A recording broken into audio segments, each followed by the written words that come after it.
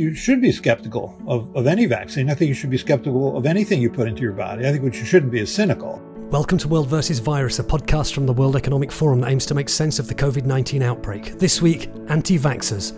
Is public scepticism about vaccines a big enough problem to put the whole quest for a global vaccine against COVID-19 at risk? If you don't believe that the virus is what it is, why would you even bother with a vaccine? The author of a new book that charts the colourful history of rumours and myths about vaccines tells us that opposition to vaccines is nothing new and goes back almost to the start of vaccinations themselves. But the power of social media and the rise of populist politics means those voices are louder today than ever before. Some of the sentiments around vaccine resistors and questioners are very much aligned with some of the issues around populism and polarization, which is anti-elite and pro-public knows best. But while hardline anti-vaxxers and conspiracy theorists might be dismissed as a lunatic fringe, anthropologist Heidi Larson says that's not the case with most people and we should take their concerns seriously. The mothers who had come to me and said, we are not flat earthers, these are not what I would call anti-vaxxers. We're parents who are genuinely concerned about our child's health, and we have some questions. I'm Robin Pomeroy, digital editor at the World Economic Forum. Subscribe to World vs. Virus on Apple, SoundCloud, Spotify, Google, or wherever you get your podcasts. And please take a moment to rate us and review us. This is World vs. Virus from the World Economic Forum.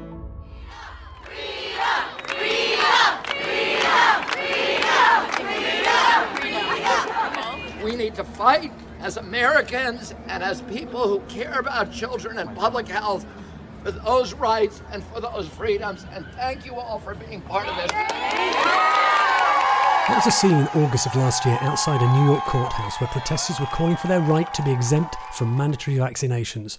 At the heart of the matter was measles, a disease that was officially eliminated in the United States in the year 2000. But it's making a comeback as false rumours continue to circulate that the vaccination against measles gives children autism, something that isn't true. It's based on widely discredited findings. In response to the rising number of cases of measles, New York State repealed a law that had allowed people to opt out of vaccinations on religious grounds.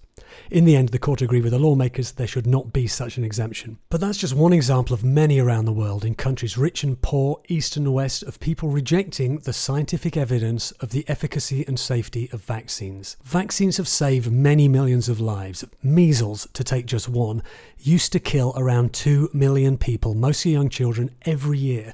But vaccinations have brought that down to around 140,000 a year, according to the World Health Organization. Vaccines also might be our only way out of the COVID-19 pandemic. But the rise of the anti-vax movement might put that at risk. So what is it? Who are they? Anti-vaxxers range from people who believe natural cures are better than modern science, right through to conspiracy theorists who believe 5G masks are causing the illness, or that a secret cabal is using vaccinations to control us all, perhaps even by injecting us with tracking devices.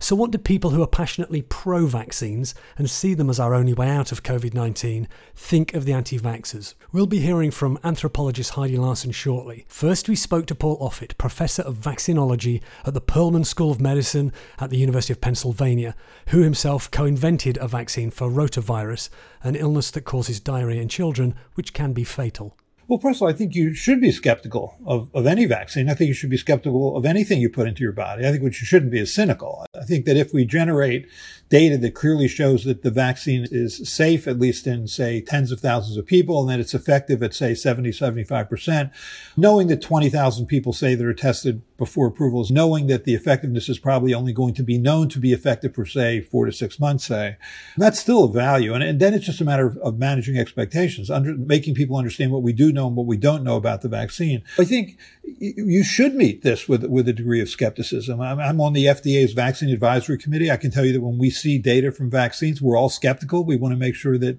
what we're seeing is convincing. So I think that's okay. But crossing the line and being cynical and believing in these conspiracy theories, like the virus is spread by the 5G network or Bill Gates wants to just make money off of a vaccine, those kinds of conspiracy theories, which are often embraced by the anti-vaccine activists, that's much harder to counter. People who embrace those conspiracy theories are much less likely to be compelled by reason and logic and data. I think the only way we're going to get our lives back to normal, or said another way, the only way we're going to stop transmission of this virus is with a vaccine. I mean, herd immunity or community immunity is not going to be effectively induced by natural infection. It basically never has been and it never will be. I think that only with a vaccine can we stop it. They're always going to be at risk of spread until there's a vaccine. That was Professor Paul Offit, who was talking to my colleague Linda Lucina. Heidi Larson is a professor of anthropology and director of the Vaccine Confidence Project at the London School of Hygiene and Tropical Medicine, an organisation that tracks rumours and misinformation about vaccines and helps counter them. Her new book, Stuck, How Vaccine Rumours Start and Why They Don't Go Away, shows us as long ago as the 1850s, when the smallpox shot was being distributed in England, there was already a movement of opposition. I asked her what term she preferred for the phenomenon of being sceptical about vaccines. In my research group, I talk about vaccine confidence and the spectrum of 0 confidence to 100 confidence. It's a more neutral terming. But I think the phenomena, the issue, which prompted me to set up this research group and which I started to look at in the 10 years even before that, is the phenomena of growing skepticism and questioning. In your book, you take us right back to well over a century ago, when vaccines were a new thing. Already there was a lack of trust in them. The first anti-vaccine movement, as it were, a league actually, was founded in the United Kingdom, and it was actually the Anti-Compulsory Vaccine League. It was around the first smallpox vaccine,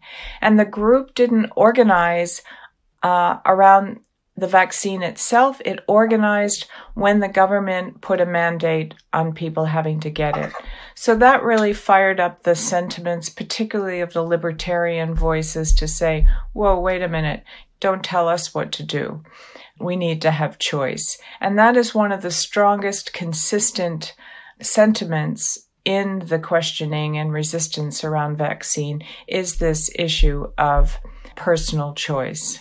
The point everyone in favour of vaccines makes is that it's not just a question of protecting the individual, it's a question of protecting the wider society. Human rights in general have a whole range of rights. And in the case of vaccines, the people resisting the mandates are saying, I want freedom of choice, freedom of voice, freedom of expression.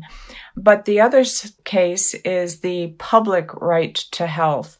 And that's where the scientific and medical community are at odds sometimes with immunization programs, because a mother is thinking about her child.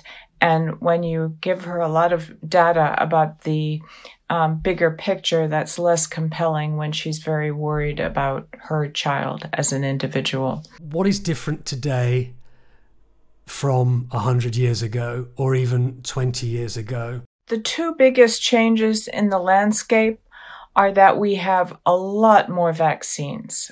When the smallpox anti-compulsory vaccine league started, smallpox was the first kid on the block, really. There was another vaccine that was being developed, but really from a public perspective, it was really the vaccine that the focus was on. Now we have so many different vaccines, combinations of vaccines, so the public has a lot more to be questioning and concerned about. One of the big concerns of mothers is, whoa, that's too many for my healthy baby. They can't take it. Their immune system is being overloaded.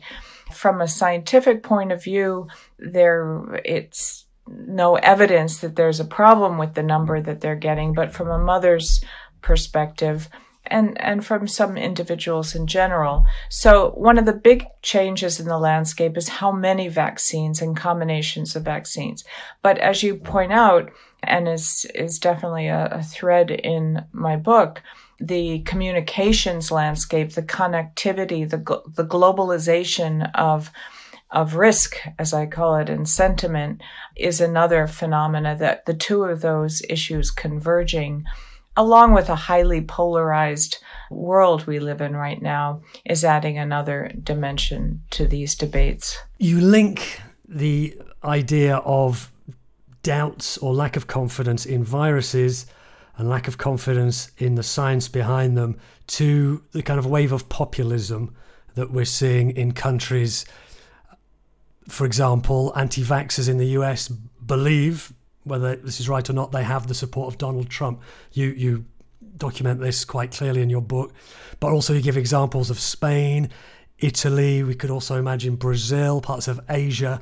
Why is it such an appealing message that populist politicians can latch on to these fears and these doubts about vaccines, do you think? A lot of the questioning around vaccines does reflect a kind of anti-establishment, anti-elite, and some of the narrative, some of the sentiments around vaccine resistors and questioners are very much aligned with some of the issues around populism and polarization, which is anti-elite and pro-public and pro-public knows best, and we're with you. Whereas the science behind vaccines, as well as the regulations and the recommendations, are at many levels very top-down and also seem farther and farther away from the individual in our society today, where we don't have the kind of country doctor where you develop a longer-term relationship with and is a more trusted figure than these days, when you only get a few minutes sometimes with a GP or a pediatrician, depending on the line out the door. This is the global elite in many cases handing down these mandates to the normal people to vaccinate themselves or their children. And that's not a message that goes down well with a lot of people who feel very disconnected from what they see as a global elite. Absolutely.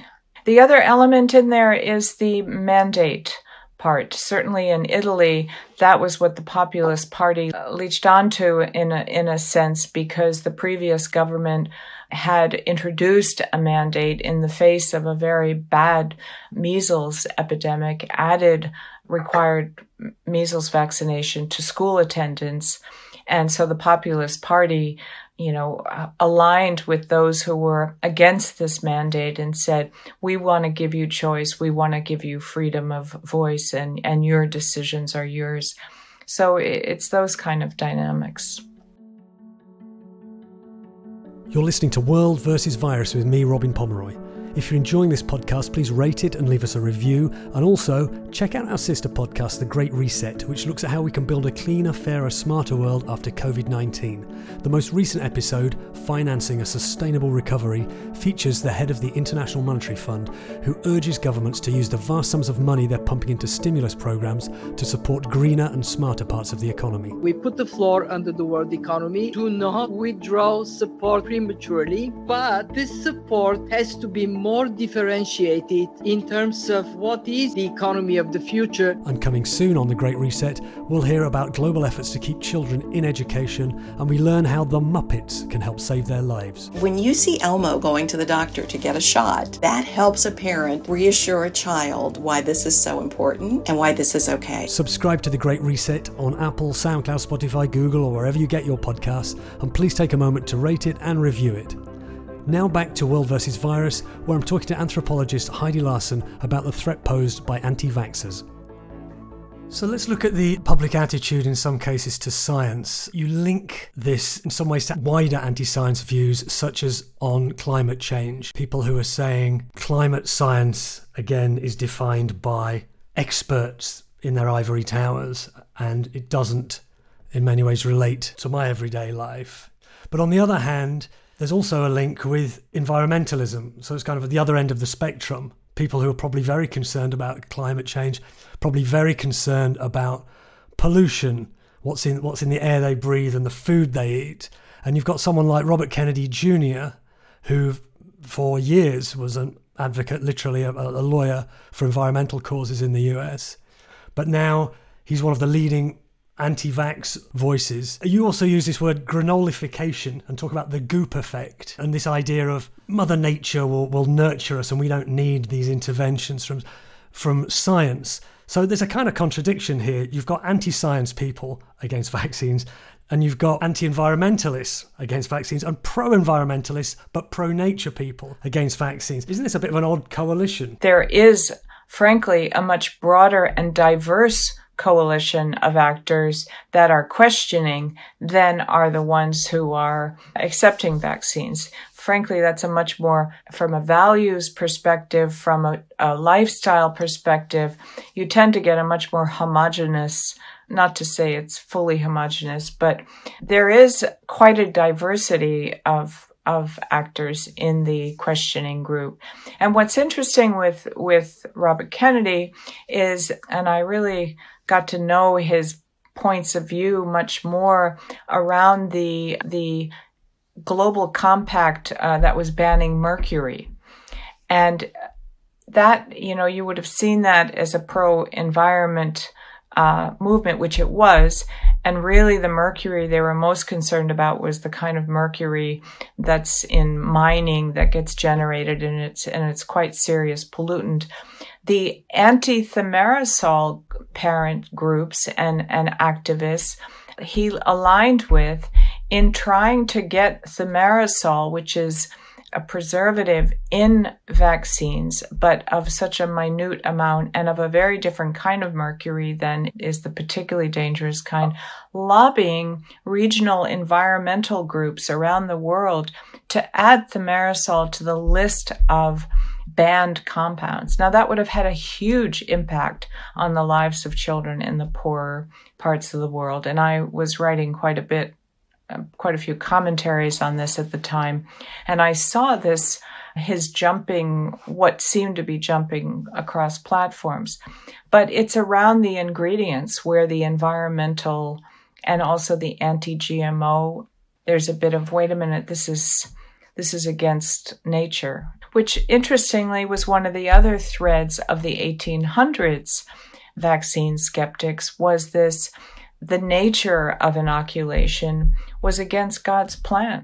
The tenor of the debate online is always so vicious, and people write things and people say things online that they probably wouldn't say to the face of somebody like you. You're very calm and measured, and some of the accusations that come out are so full of anger. But also the same thing might be said about people on the other side, people who are anti-vaxxers. It makes a lot of people very angry when people are ignoring science, when people are part of a movement that causes an epidemic to re-emerge of diseases that we thought we had under control. For example, measles. You take a very different approach. You're not angry, it would seem to me, with these people. You are arguing strongly that we don't dismiss anti-vaxxers as flat earthers, that actually we listen to what they're saying. The mothers who had come to me and said, we are not flat earthers, these are not what I would call anti-vaxxers, which is a very strong and outspoken,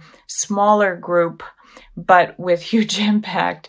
But there is a very large group of people, I would say in the middle between the two ends of very pro and very anti, who have some genuine questions and concerns and choices they've made in terms of their lifestyle. And they're the ones who feel like they're, as I've been told, demonized for even asking questions. And they've said, we're not flat earthers. We're not in this extreme group. We're parents who are genuinely concerned about our child's health, and we have some questions. It's difficult. Although I have not been in the same room with Robert Kennedy or Andrew Wakefield, I have been confronted with and questioned by some very strong opinions that I don't necessarily agree with or don't agree with at all. But one of the things I've learned is throwing anger at anger just ends up going nowhere. In fact, it just fuels both sides. And I think it's important in the way that I've tried in these confrontations to defuse that kind of thing is to listen. And I think we've lost the art of listening in these debates. Listening doesn't mean you have to agree with the other side, but just the sheer act of listening. I think part of the reason that these voices have gotten louder and louder and louder is we've squeezed the listening out of our dialogue on this issue. And, I look at some of the other social protests going on. That's coming from a deep-seated place saying, we did try to have a conversation. You haven't listened to us for years. the only thing we have left is to turn up the volume, is to make noise. Maybe you'll listen to us now. So, I try to listen to some of their angles. And frankly, they've become extremely sophisticated. And sometimes there's an element of a point there and reasoning that gets amplified with all kinds of other things. But there's something to listening that has its value, and I think can diffuse some of these tensions, but not always. There's sometimes you just can't change the other view. The World Economic Forum commissioned Ipsos to question people about whether or not they would take a vaccine against COVID-19. Now, you can find this, our listeners can find this online at weforum.org. The headline we chose to run with was the good news that 3 in 4 adults around the world say they would get a COVID-19 vaccine. Of course, that means 1 out of 4 say they wouldn't. Actually, 27% say they either totally disagree or somewhat disagree with the idea if they have any interest in getting a COVID-19 vaccine. Is that a number that surprises you and or concerns you? One of the challenges with some of these numbers is that they bundle the somewhat disagree with strongly disagree. And I think in the context of a COVID vaccine right now, it's not unreasonable for people to hesitate. I would want to wait to make a decision until I know the safety profile and the efficacy. Presumably, and I trust enough that vaccines wouldn't get out the door to the public without enough safety rigor. But efficacy is another thing. That's something that is decided, is it effective enough? It's not, is it 100% effective? Is it effective enough in the context of the disease risk that we have? But as an individual, you may have a different sense. So I don't think it's unreasonable for some people to be hesitating around a vaccine they haven't even, don't have the information on yet. But I do see the concerning bit are the people who just say, I'm not going there. It's just not something I want. And for some of those reasons are because they don't even believe that this is really a problem. There are COVID deniers. People think there are other causes. If you don't believe that the virus is what it is, why would you even bother with a vaccine? So it's quite a spectrum. So what can you do as a person, as an organization, to counter any of those things? What we do is we work collaboratively with ministries, with on-the-ground organizations to help them come up with ways to get a read from the community. We worked a lot with Ebola trials, on rumor management, on community engagement. In the beginning, particularly in the West Africa Ebola outbreak, there was a lot of denialism that it was really Ebola. They thought that was much more something in DR Congo. The West is making it up, the developed world, to sell more drugs and vaccines. But in the time when the vaccines were getting their approval, even for trials, we were out there working with communities, identifying community listening groups, and we created a rapid feedback from the community to the clinicians in the trial group. So if we started to hear a rumor, for instance, one rumor was that the blood was being sold, and they thought, whoa, they're taking lots of blood, they're going to sell it somewhere. And so we turned this to the trial managers, and what they did then at the beginning, they would show them the amount of blood they actually took, which was this like a Bic pen. And then the question was, well, why are you only taking that much?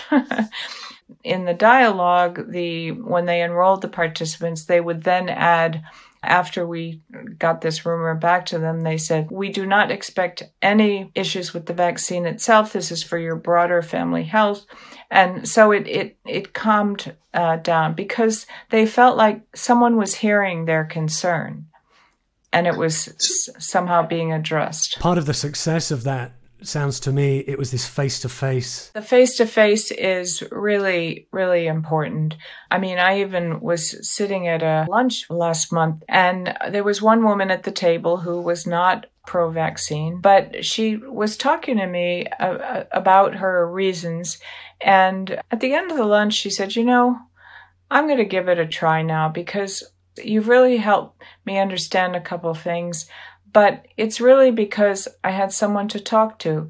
It didn't feel so anonymous. And this term that she picked, the anonymity of it all, we have to try to get around that. Are you optimistic that there'll be enough confidence in vaccines that when there is a vaccine or vaccines against COVID-19, enough people around the world will be willing to take it to achieve that herd immunity that we all want to achieve? Or is there a real risk that we won't be able to do that? I think there's a real risk if we wait until we have one. Because one, I don't think there's going to be enough for the broader population until the spring. We'll see where we are with the pandemic. But if we don't start now, every day we lose in terms of the time to prepare the public, to involve them with, to be transparent about how governments are deciding who gets it first. But also, I think we have a lot of work to do in engaging and dialogue with the public and getting out there much more about what is COVID. This is way not the flu. This is a much more serious, complex, and we don't know how long these symptoms last. We are seeing more and more cases where there's very long tail of symptoms and symptoms recurring. And this is the characteristics of this virus are extremely serious. And I think we're not capturing that well enough for people to realize this is not if you don't get it this season, you're home free. And the other thing is we haven't done a great job in talking to people about and engaging about why some of these vaccines are being developed faster. It's not because we're shortcutting old processes. These are brand new technologies, new opportunities. We characterize the virus much quicker than before. We had a financing mechanism launched at the World Economic Forum that made it possible to have funding available much quicker than usual for first vaccines. And that was thanks to Ebola. So we've talked about speed, but as far as the public knows, they're just speeding up an old process. And any of these explanations, any of these dialogues we can have can help prepare people to understand why and how a vaccine is important, but also they can have time to ask questions about it. You characterize yourself as an optimist. I can't remember the phrase you used. I'm a patient optimist. Exactly. You're a patient optimist. Try and persuade me and anyone listening to this why they should also be optimists, that we're going to be able to overcome the lack of trust in vaccines and get people, once we've got that vaccine that works, to actually take the vaccine. Why should I be optimistic? Well, I'm optimistic because of a generation of younger, I have a lot of students, but also children of parents who have refused vaccination, who interestingly are starting to stand up and say, wait a minute, I go to school, I've read about vaccines, I know the science, I want my vaccine. I'm not going to make that mistake for my children. So we have a group with their own emotions, their own values coming up. I think also one of the drivers of the issues now is because there's a lot of hesitation among public health authorities to go into the social media space. They'll do SMS text appointment reminders, but not engage online. And that's where all the emotion is. That's where all the questions are. That's where all the concerns are. And I think this same younger cohort, the next cohort of junior doctors and pediatricians and health authorities will have grown up with social media. And I think that the current disconnect and the discomfort and the uncomfortableness of this digital divide, as it were, that's more of a generational than a rich and poor country thing, will come around, and there'll be a different kind of ease around it. I'm not saying the sentiments that drive some of these will go away. They haven't gone away since the 1800s. But the nature and the amplification and the polarization of these sentiments can be mitigated. That was Professor Heidi Larson of the Vaccine Confidence Project. Her book, Stuck, How Vaccine Rumours Start and Why They Don't Go Away, is out now, and I highly recommend it. You can find all our coverage of COVID-19, including that Ipsos poll, at weforum.org, and follow us on Facebook, Instagram, LinkedIn, TikTok, YouTube, and on Twitter using the handle @WEF. Thanks to Linda Lucina and to Gareth Nolan for help producing the podcast. Please subscribe to receive it every week. Just search World vs. Virus on Apple, Google, SoundCloud, Spotify, or wherever you get your podcasts. And also check out our sister podcast, The Great Reset. We'll be back soon. For now, from me, Robin Pomeroy at the World Economic Forum, thanks for listening and goodbye.